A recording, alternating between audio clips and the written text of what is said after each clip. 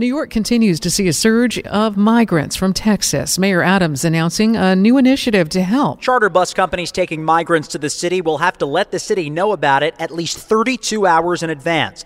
The executive order from the mayor comes after 180 migrants showed up from Texas early Wednesday with no notice. Just a few weeks ago, Governor Abbott promised to send an additional 25,000 migrants to New York City alone. And the mayor is expecting a surge in the near future. We are also requiring that these charter buses arrive only between 8:30 a.m. and 12 p.m., Monday through Friday. And to only drop off passengers at one spot. If they don't follow the rules, the bus companies could face misdemeanors, fines, and the buses could be impounded.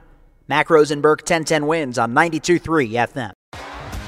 T-Mobile has invested billions to light up America's largest 5G network, from big cities to small towns, including right here in yours.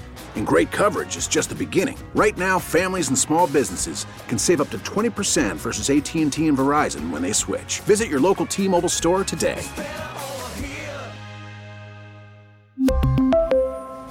Plan savings with 3 lines of T-Mobile Essentials versus comparable available plans. Plan features and taxes and fees may vary.